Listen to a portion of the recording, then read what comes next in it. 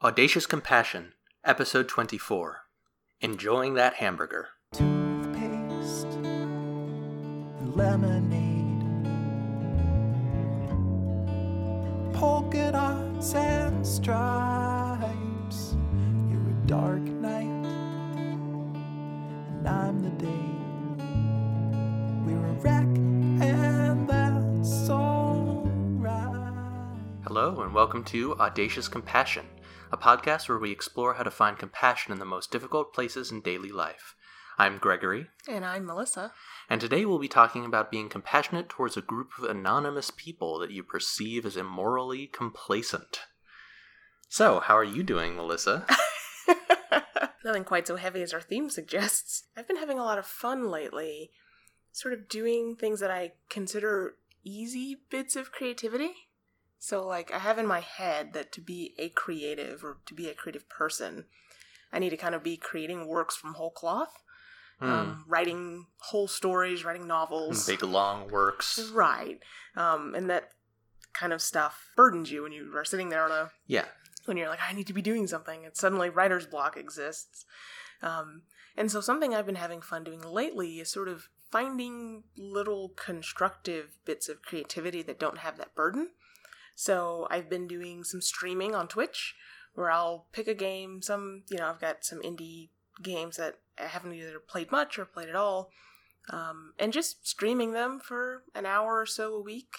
Been playing a whole lot of Fallen London, which I'll talk about later, but sort of constructing narratives there, doing more role-playing in that scene. I've started a Tumblr for microfiction. Excellent. We will see if I do more than a few posts there. But also some one-on-one RP for our Saturday game, our Rosette Diceless game that we play. Yeah. Just sort of using Discord and taking time in the evenings to just sort of roleplay characters back and forth. And so, I don't know, I find that really satisfying. It's sort of scratching an itch that has felt unscratched for a while, where some of the work we've been doing for Future Proof has been, finishing Rosette Diceless, finishing Majesty. There was not actually a lot of creative work there. Yeah, it was a lot of crafting, right, but not a lot of creation. Right, and I do take a lot of joy in crafting. I don't think I could be a web developer and not do so. Yes. But you could, but you'd be a very unhappy one. Right, I'd be pretty miserable. But I do also like sort of making things that are, even if they're ephemeral, like role-playing scenes aren't a thing that exist forever. Yeah.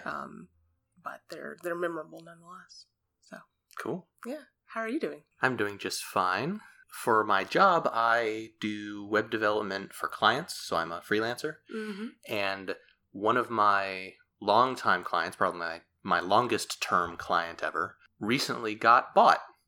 Oh. The transition's going just fine, mm-hmm. but there was that moment of uncertainty when it first came, especially because the company that's buying them is, of course, a larger one with mm-hmm. locations in multiple cities, and especially as hippie, anti-capitalist people, we have an automatic distrust of corporations, and more distrust the larger the corporation is. Right.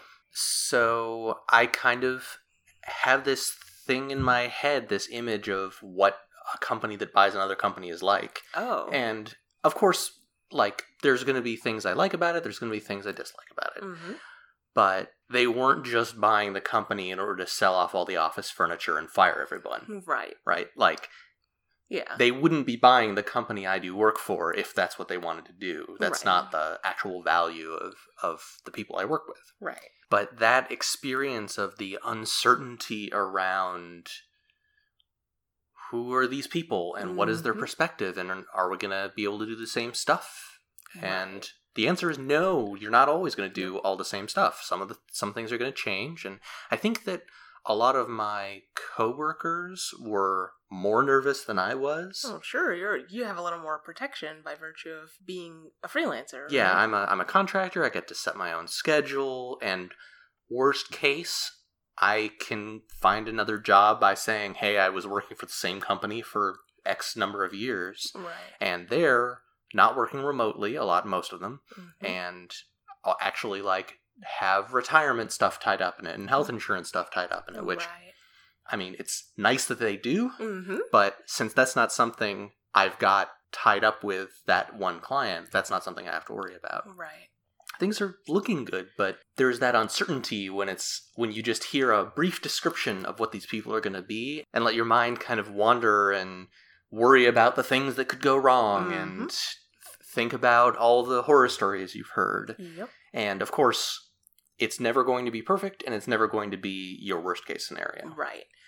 I've worked for lots of companies that have had lots of management and strategic shifts over my career. And there are a few things that they always say that are just like nothing words, or at least when you start out, you don't think they're nothing words. We're going to keep everything good about the We're organization. going to keep everything good, or this isn't going to be a major shift. Mhm. Or, we need to make some new strategies, but, down at the execution level, it's not going to be a huge thing, right? And that kind of stuff, like, you're just like, snooze fest, come on, like... Mhm. If there's a strategy change, there must be an execution change, or you're not actually implementing a new strategy. Exactly, yeah. Yeah, so I don't envy you that. And I hope things work out. Yeah, so far there haven't been any major problems. Yeah. Been a few long meetings Mm. about corporate culture and have to switch over every single internet system we use. So different email, Oh. different calendar, different Oh, time snap. tracking. Oh, wow. Slack stuff is going to get integrated. It's all shifting. Interesting. But generally, it's just a branding change. Yeah. So we had a prompt from, I'll say, a friend of the show. Mm-hmm. There was a bunch of specific detail in this, but we kind of distilled it down to the most important parts. Mm-hmm. Discussion idea. How to not simply hate the hyper-capitalist dystopia that is Vegas. Nauseated emoji. I had to go present a paper, so for work. So much waste and excess when I'm already feeling guilty about the part I'm not playing in the crises facing our country/communities. I've been called judgmental a time or two in my life. I thought I was doing a good job working on it, but maybe I just learned I'm not being so successful. Vegas is full of horrible rich white people spending arbitrarily high amounts of money on booze, food, lodging, everything. It's basically a printing press. Some wealthy a-hole owns this place and set whatever prices, and people just pay it. What else could any of these people be doing for themselves, or heck, even for others? Every casino is full of these zombie people, eyes stuck on screen as they play slot machines.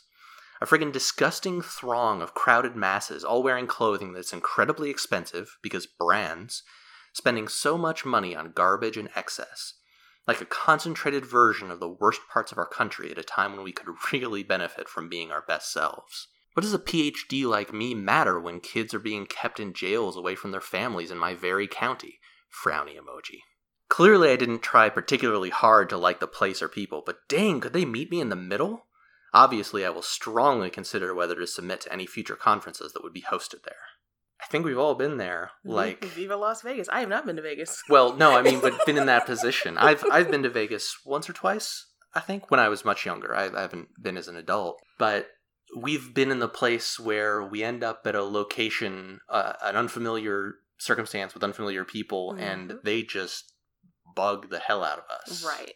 It's hard to kind of be in that spot where you need to either protect yourself or get where you're going or take care of whatever it is you're doing. You've got stuff to do. You're not there just to wander around and right. get to know people. Exactly. It just feels like you're being bombarded by whatever is bugging you in that culture. And so it's easy to be like, I would be perfectly fine if I never step foot in this place again. And furthermore, what the hell is wrong with everybody living here? Yeah, right? Why would anyone choose to live here or especially to come here voluntarily? Mm-hmm. Yep. And I mean, Vegas in particular is a major tourist attraction, right? Like it's like totally a thing for bachelor parties or, like destination events to be held in Vegas. I sometimes feel that sort of thing, like if I go to a mall, especially a Mills mall that seem hyper-curated, or if I'm around people who have significantly different political views or cultural views or whatever than I do, those things get to you and you don't know anything else about these people. Right. Except the things that you're noticing that are unpleasant. Right. And I think this happens even in professional settings. Like, if I go to a conference, let's say I go to Microsoft has a huge conference called Ignite. And this is like massive, tens of thousands of people crowd up in Orlando. And, nothing wrong with the conference itself, but sometimes you'll be looking at the track and you'll be like, the event for, pick on a thing that's always picked on, but SharePoint is booked out. Like there's it's standing room only. And you're like, who is choosing to do this with their time, right? Yeah. I remember us going to the Game Developers Conference and seeing game developers, people who are industry professionals who could be like sharing creativity and chatting shop with people, like lining up to play the latest game, maybe that is even out already. Yep. Like, what are you doing? Right. This was an expensive conference. Right. And you're doing a thing you could be doing at home in the next few months. Exactly. So those are, I think, all along the same scale of passing a moral judgment on people doing things very differently than you. Yeah. It's different from if you see people doing something actively wrong. Right. Like, that's a circumstance where maybe those strong feelings can cloud how you're viewing people, but those feelings are about a thing that you almost feel a responsibility to stop. Right. There's no real responsibility to stop someone from playing a video game or a slot machine unless they're incredibly sick. Right. You just kind of watch them do a thing that you wouldn't be doing in their position. Mm-hmm. And it's hard to, especially when you don't understand why they're doing it, think of them as doing it for any sort of good reason. Right. Or if you are educated in why people do this, to already have a reason lined up. The reason people gamble is because psychology 101, right? And that's the only reason. And that's, yeah. Or the core reason. Right. So it's easy to sort of bundle that up. But, like, how accurate is that, right? Let's take Las Vegas specifically, right? Yeah. So, there's a lot more to Vegas than the Strip. That's their motto, That's right? Practically their motto at this point. So I am a fan of the beginning of the Vegas Golden Knights, the hockey team that just started this past year. And I've also I've worked with people who have lived in Vegas and moved to Charlotte because this is where jobs were for what they were trying out. And their perspective on the city is just like, it's just a city. Like, I worked for Wells Fargo, you know what I mean? Or I did programming work, or my kids went to really good schools. And, it's just a place that has colleges and good schools for kids and decent jobs and is in the desert. Yeah. And those people, the people that are being highlighted again and again in this prompt are mostly not natives. They're tourists. Exactly. And if they were doing that sort of thing day in, day out, that would be cause for at least major criticism. Right. But these are people who maybe they go to Vegas at most every few years. Right. Some people probably go yearly or bi-yearly, but most of these people are like, we're finally going to Vegas. Right. It's like a trip to Disney. Like, yeah. I personally might write a similar sort of question about why would you go to Disney? Yeah. Like, stay home and watch the movies. Like, why would you spend thousands of dollars to get down there and visit 5 parks and, like, run everyone ragged and you know your kid's not going to enjoy it? And, like, Yeah. Someone who rode roller coasters their entire life would be ridiculous. Right. Someone who just hung out on the beach all the time would be kind of cool, yeah. But it could be kind of cool, yeah. It's my retirement dream. The things that anyone would do in their time off, especially if you're going to a place on work, will look ridiculous. Right. And the fact that it's a tourist place means that there are certain kind of benefits to Las Vegas. Like, Las Vegas is genuinely a center of culture in a lot of ways. Yep. Like, I'm a big fan of stage magic. I've talked about it on the podcast before. I think we both have. There are like 2 places in the U.S. that you can easily go to see more than one stage magic show in a week. Mm-hmm. That's Las Vegas and Atlantic City. Oh, okay. Slightly, add in Hollywood a little bit because that's kind of where the center of magic education is. Mm-hmm. But it's those 2 places, and that's because stage magic isn't that popular, and it's kind of weirdly hokey. Yeah. And it's also relatively expensive to set up. Like, you need equipment Mhm. and you need a certain kind of venue. And so, where are you going to get a bunch of people who are willing to do something kind of silly Mm-hmm. in large numbers Mm-hmm. where it's rare for you to actually be interested in them? Renaissance festivals are where you go to watch jousting. Las Vegas is where you go to watch stage magic. Yeah. Like, yeah. it's That's there's interesting. value. The Star Trek experience was in Oh, yeah. Las Vegas, where, like, where else would you put a collection of Star Trek memorabilia that a whole bunch of people are going to get to see it? Yeah, I think the only other place would be Hollywood, where the Right. sets are or were. I don't know if they're still up, but Yeah. And I Yeah. mean, if you think that Las Vegas is capitalist and tacky, Los Angeles and Hollywood are going to Yeah. be similar. Right. And then there's softer stuff, like Vegas in particular, after the shooting last year, really kind of came together in a way that I think surprised a lot of people. Kind of expected it just to be like, oh, yeah, reopen the casinos, move along with life. But they gave folks who were part of that, both as helpers and those whose lives were lost, like, a lot of tribute for a long time. Mhm. So it's not just kind of this heartless place. Yeah. That said, I mean, the Strip is real, right? Yeah, I mean, And- there are places that, gambling is, I think, fundamentally exploitative, like I- running a casino. I think so. Those games can be fun to play, but if you're running them as a business, Right.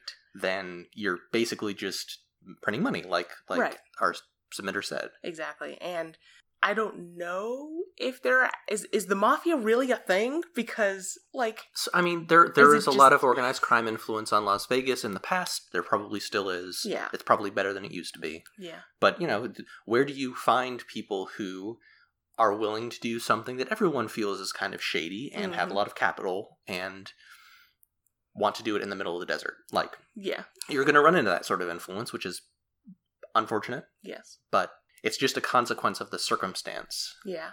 It's not that people in Nevada are worse than people in North Carolina. Right. So, okay, thinking about that, if someone is choosing, you said people in Nevada are not necessarily worse, but what if you're choosing to go? So if we're focusing on the Strip and on the decadence Mhm. there, like, is where you choose your vacation a thing to be judged on? I mean, it is. Sure, yeah. I mean, there are things that you could do with it, but I'm not sure that I would particularly judge someone who said, I want to vacation in Las Vegas.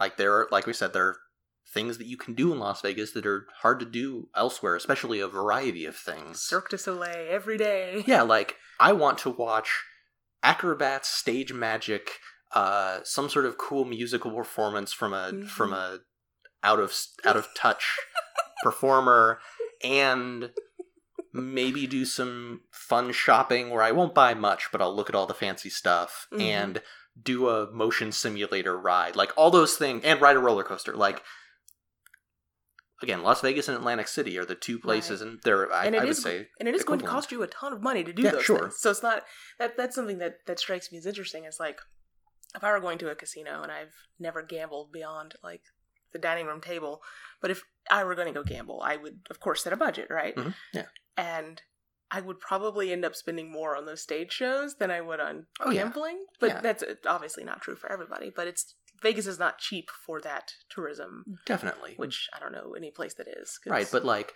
I don't think that we would judge someone who did a tour of Europe, Mm-hmm. who, saved up for it and didn't do so exploitatively. Like, that would sound like Yeah. a cool thing. But that's going to be, $1,000 of plane tickets, a whole bunch of costs for the tours.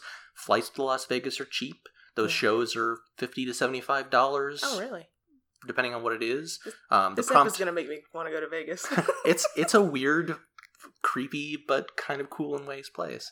Our querent mentioned having trouble getting tickets to a show, and the tickets to a show being too expensive, and yeah, I mean, they are. Yeah. And that is a thing that happens in performing arts. Right. I've never managed to see anything in New York. Yeah, concert tickets. yeah, Which, unfortunately. again, bad but not unique to that place. Right. Right. So, I mean, I think these feelings aren't misplaced. I think that that frustration and that disgust with the state of our economy and all Mhm. that is completely, I mean, I think all feelings are fine. Right. Like, Yep. those are real feelings that you're feeling, and it's no sense in thinking they're bad. But I also think that they're totally justified and understandable. But they make it hard to recognize the humanity in those tourists and the people that live in Vegas and so on. Mhm. So how do you get through those feelings, even when they're justified, and kind of see more nuance and more detail and understand them as people and see the stuff that's not just hyper-capitalist dystopia? Yeah.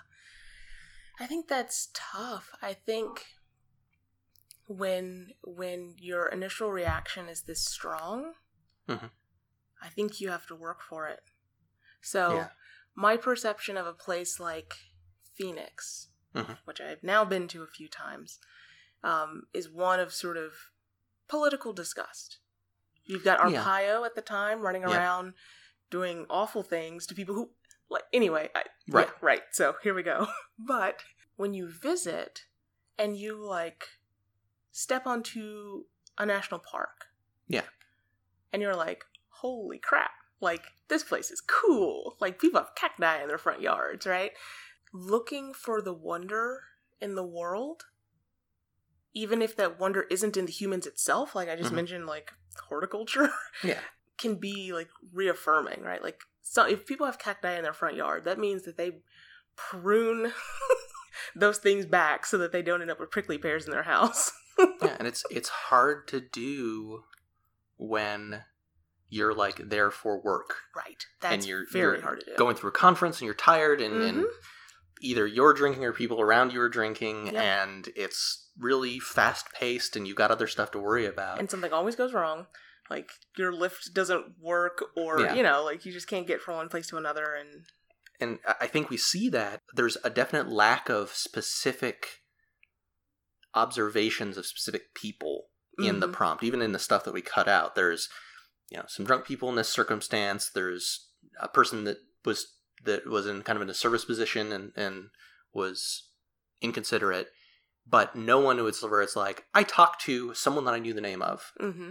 And I think that part of that is that I don't know that this person had a chance to. Right. Like, this Yep. person didn't have a chance to check for best local places to eat Right. in Las Vegas, or go to whatever museum or something is in Las Vegas for people who are interested in the sort of thing that this Yes. question asker is interested in. Mm-hmm. Like, part of it is that they're not into these things, and so people who paint their chests for a sports game are going to seem really weird to people who aren't into that subculture. Exactly.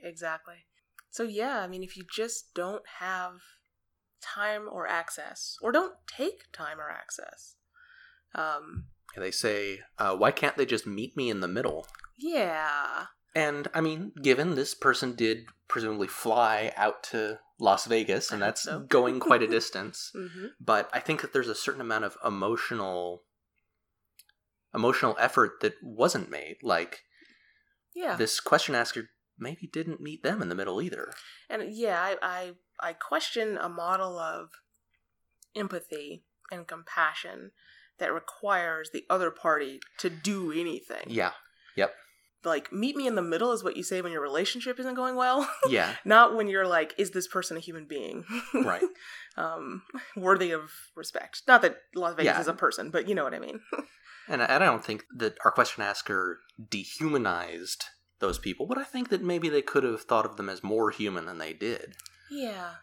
As someone who's very critical of capitalism, who's very critical of the cultures that spawn capitalism, it is very difficult to say, hey, you hand-wringing liberals, step up and to not say that, right? So therefore, Vegas is a place where people are actively, deliberately, consciously building businesses and choosing to engage in some of the worst capitalism in the U.S. Yeah. But everything is relative seems like a kind of a cop-out thing to say. But, I mean, this person's an academic.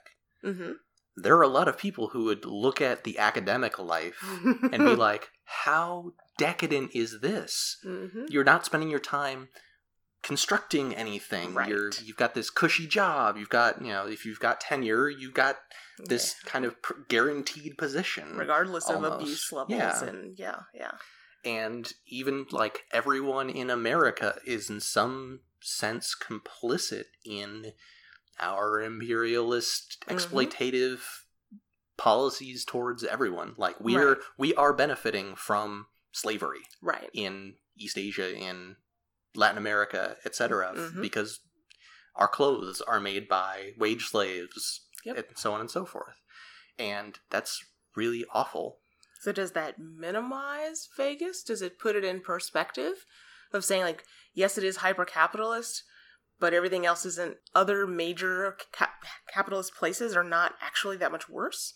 I think it provides an analogy that can help you understand how to empathize with people there. Yeah. So think of the things that you would want to say to someone who said, you're revolting and disgusting for being part of this society. Mm-hmm. And that sort of thing would also apply to how you can think about the people that you see in Las Vegas. Yeah. So some things that are generally useful in compassion is, what's that person thinking right now? Mm-hmm. How are they feeling? Like, that's something that you can maybe not guess accurately, but you can at least construct something. Right. And you can construct something charitable. Right. Yeah, because if the answer is nothing, speaking of, like, slot machine not players thinking or something, anything. right, maybe a little more creativity, right? Yeah. Like, just thinking about, like, the role-playing stuff I was talking about earlier. Like, okay, so this person is playing slot machines. What are they thinking? Mhm. They're thinking they're glad not to be at home with their children right now, taking a break, right? Or that person looks like they're really enjoying that hamburger. Maybe good taste in fashion. Maybe it's too expensive. Mm-hmm. But you can understand why people sometimes splurge on something that is more expensive than it needs to be. Yep. So, I mean, that's a challenge, especially when you've got these genuine, strong feelings. Mm-hmm. You kind of got to take a step back and work at it. You need to take the effort. Right. You can still not be a fan of Vegas. You can, which is totally fine. And again, maybe just the Strip, right? Like, there's also that too. But, like, just saying, like, this city is, like, completely against my morals. Like, this is not a good place. This is not a place where good things are happening. That's fine. Yeah. If I were to walk into, there are places in Russia where Oh yeah.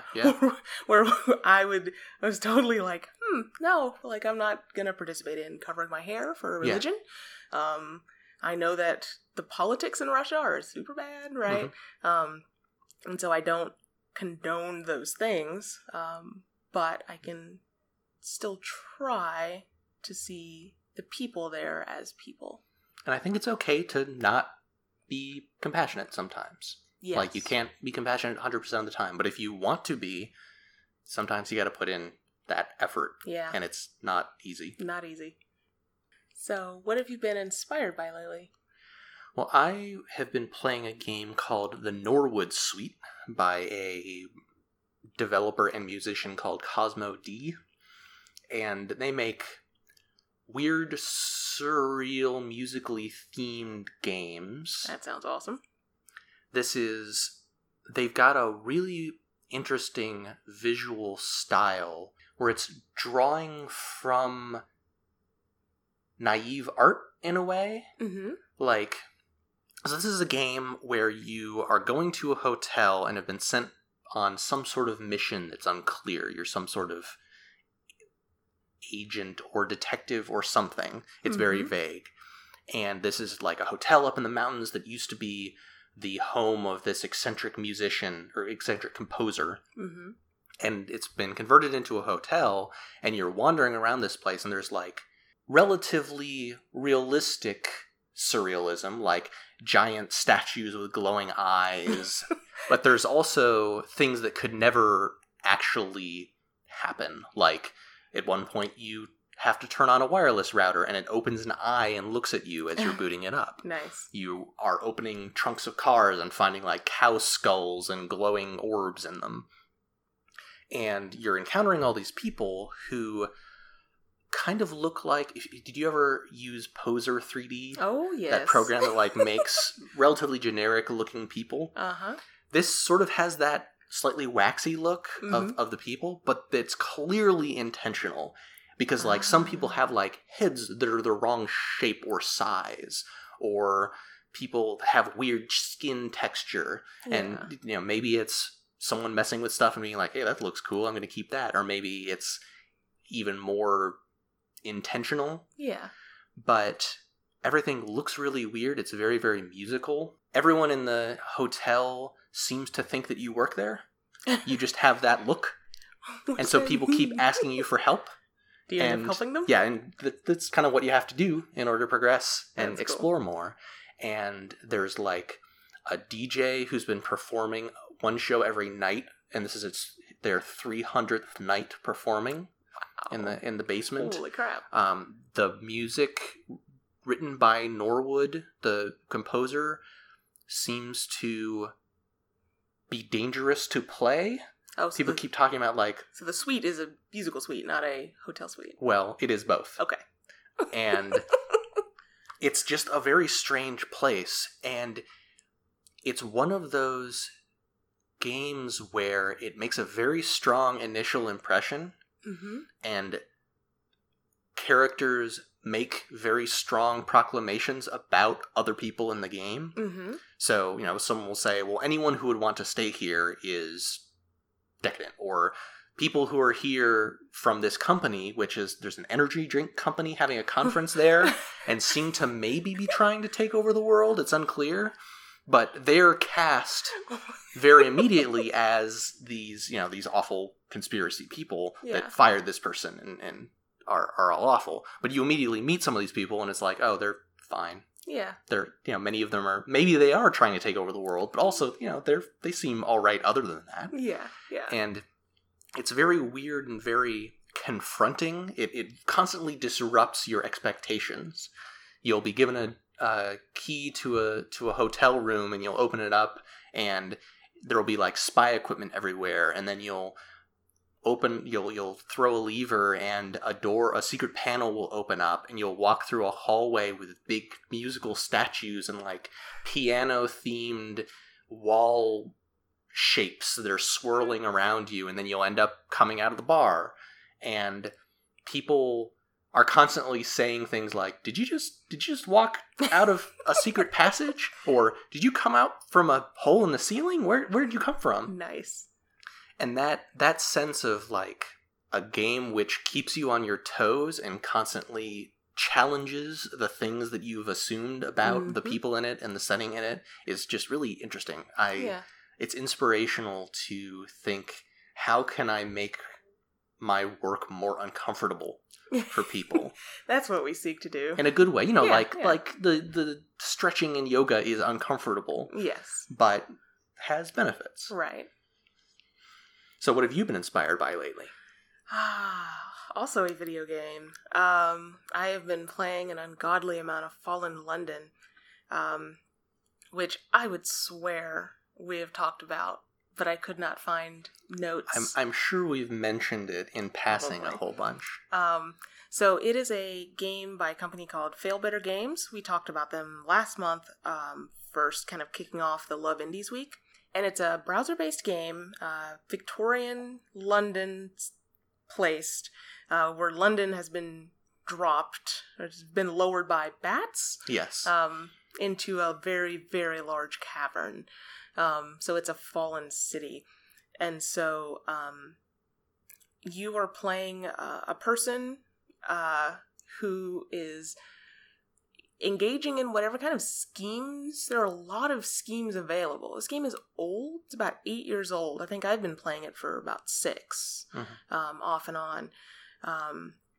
But earlier this year, I started a second character, who is playing a plot that is particularly evil, I think. Yeah, evil, destructive. Destructive, yes. And so they are betraying people and kind of consuming things that should not be consumed, and will make a trip to go to a destination that will essentially end this character. Whenever I get through this, figure out how to do this whole thing, pull all the pieces together, there's a wall at which they say, the company asks that you not share whatever's behind this door once you click the button, and then your character ceases to be playable. Yeah, Like, the story seeking Mr. Eaton's name is all about, like, uncovering this dark secret of this maybe demonic or ghostly figure. It's unclear what this being is, but everyone doesn't want you to uncover this secret for many reasons, one of which being that it seems to destroy people when they find out too much about it. And you essentially destroy your character's life as you proceed through this. You have to give up any profession you have, which is your primary source of income. So it's incredibly destructive. This game, I tipped over a point this past week where I made a third character because I needed another character to portray. It might be a sign that you have a problem. Which is when I also, started making your role-playing Tumblr. Right. So we'll see where this goes. But the game overall has really interesting themes around sort of choosing what doors you're going to close. Mm-hmm. And so, you've got, there's some role-playing, standard role-playing game type stuff if you have stats and you can progress those. And it's generally a good idea to progress them relatively evenly. But you also, in pretty much any story involved, you are going to make a choice. And that choice is going to hurt somebody or prevent someone from getting help or something like that. And so while you do end up spending a fair amount of time in grinds for whatever sort of equipment you need for things, a lot of the actual plots deal with sort of saying, this group of people or this particular person has gone too far, or I'm going to join them in going too far, or I'm going to join them in their decadence, or I'm going to join them in their austerity. And it's a complex game. Yeah, it's got this overriding theme of love in it, but often it kind of seems like the people who are pursuing love maybe don't understand what love really is. I'm not sure anyone does. They might be devils, they might be aliens, they might be any sort of weird thing. There's definitely things where folks are kind of obsessed or fixated on sensation or like having a particular emotion, right? Like taking drugs in the form of honey, I guess, of various sorts, to induce dreams so that they can have romance that they wouldn't have in the real world and that sort of thing. So it's a potent game. It's held my interest. I mean, there were a couple of years where I think I didn't play much, but it's generally held my interest since you introduced me to it. Yeah. So, it's, like I said, it's been inspiring. It's got me writing this little Tumblr, which I guess we'll link to probably in the show notes. Awesome. So we've talked about various ways in which folks kind of judge large groups of anonymous people. Looking at people that you don't know much about and seeing them as, I think we said, morally complacent earlier, not actively doing anything. Immorally complacent. Yes. Complacent concerning morals. Yes. That idea of they are not doing the right thing rather than they are doing something wrong, that spawns difficult feelings that tend to shut you off from actual true understanding. Right, and it raises the interesting question of what's your threshold here? So the thing that came to mind fairly immediately was, why is New York okay, but Vegas isn't? Right. New York is the banking capital of the U.S. The banks, right, that have done bad things to people's livelihoods for quite some time in this country. Why is that okay, but Vegas isn't? Yeah, and obviously there is a threshold, right? There's a certain level where you're like, hey, white supremacists, I'm not going to try too hard to be compassionate towards. Right. I'll be compassionate towards maybe the people that I think can have their minds changed, but a large segment of them would be like, yeah, you know what? You can change your own mind if you want to. In cases like tourists in Las Vegas, they're probably not forever morally lost. Right. Like knowing people who've done like the riverboat thing, or like if you live in Kentucky or something, you can to go on a boat and gamble Oh, there. right, because it's offshore or whatever. Offshore or something. You know, and there are people who have gambling problems, who do that sort of thing. Or bingo, I guess, is another kind of hole for that. Yeah. If you're going to look at people on vacation and say, this vacation is too far, where's your threshold there? Right. Are riverboat people also crossing a line? And in that case, if they've got a problem, like if they're ill in some way, that's even less reason to condemn them, right? Like Fair. Yep. So yeah, I mean, the question of what your threshold is I think they mention in the prompt, like, I've been called judgy before, judgmental before, I think. And I think that is kind of where that question sits, is like, you're going to condemn some things. Yeah, like, you're like you going said, to judge. That's right. one of the things we do as people. Right.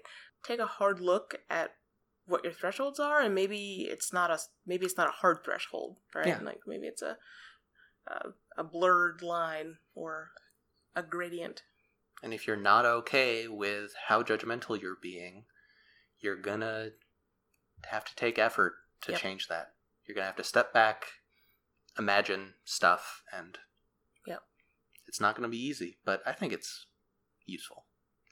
So thank you for talking to me today, Melissa. And thank you for talking to me. And thank you all for listening.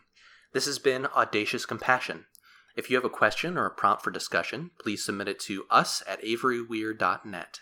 That's avery-weir.net.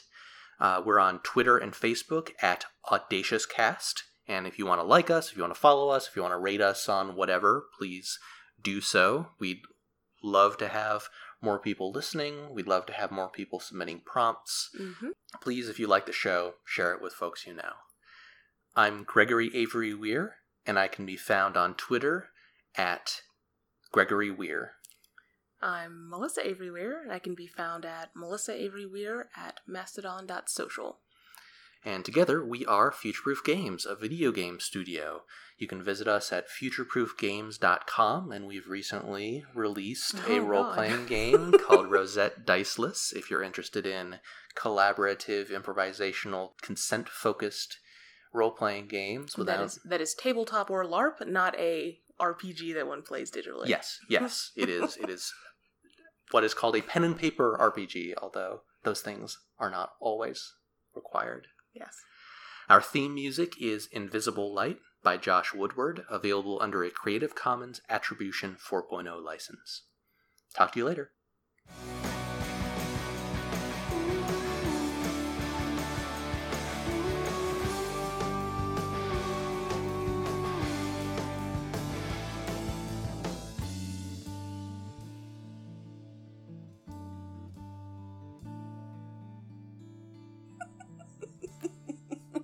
It's a good title, Bront.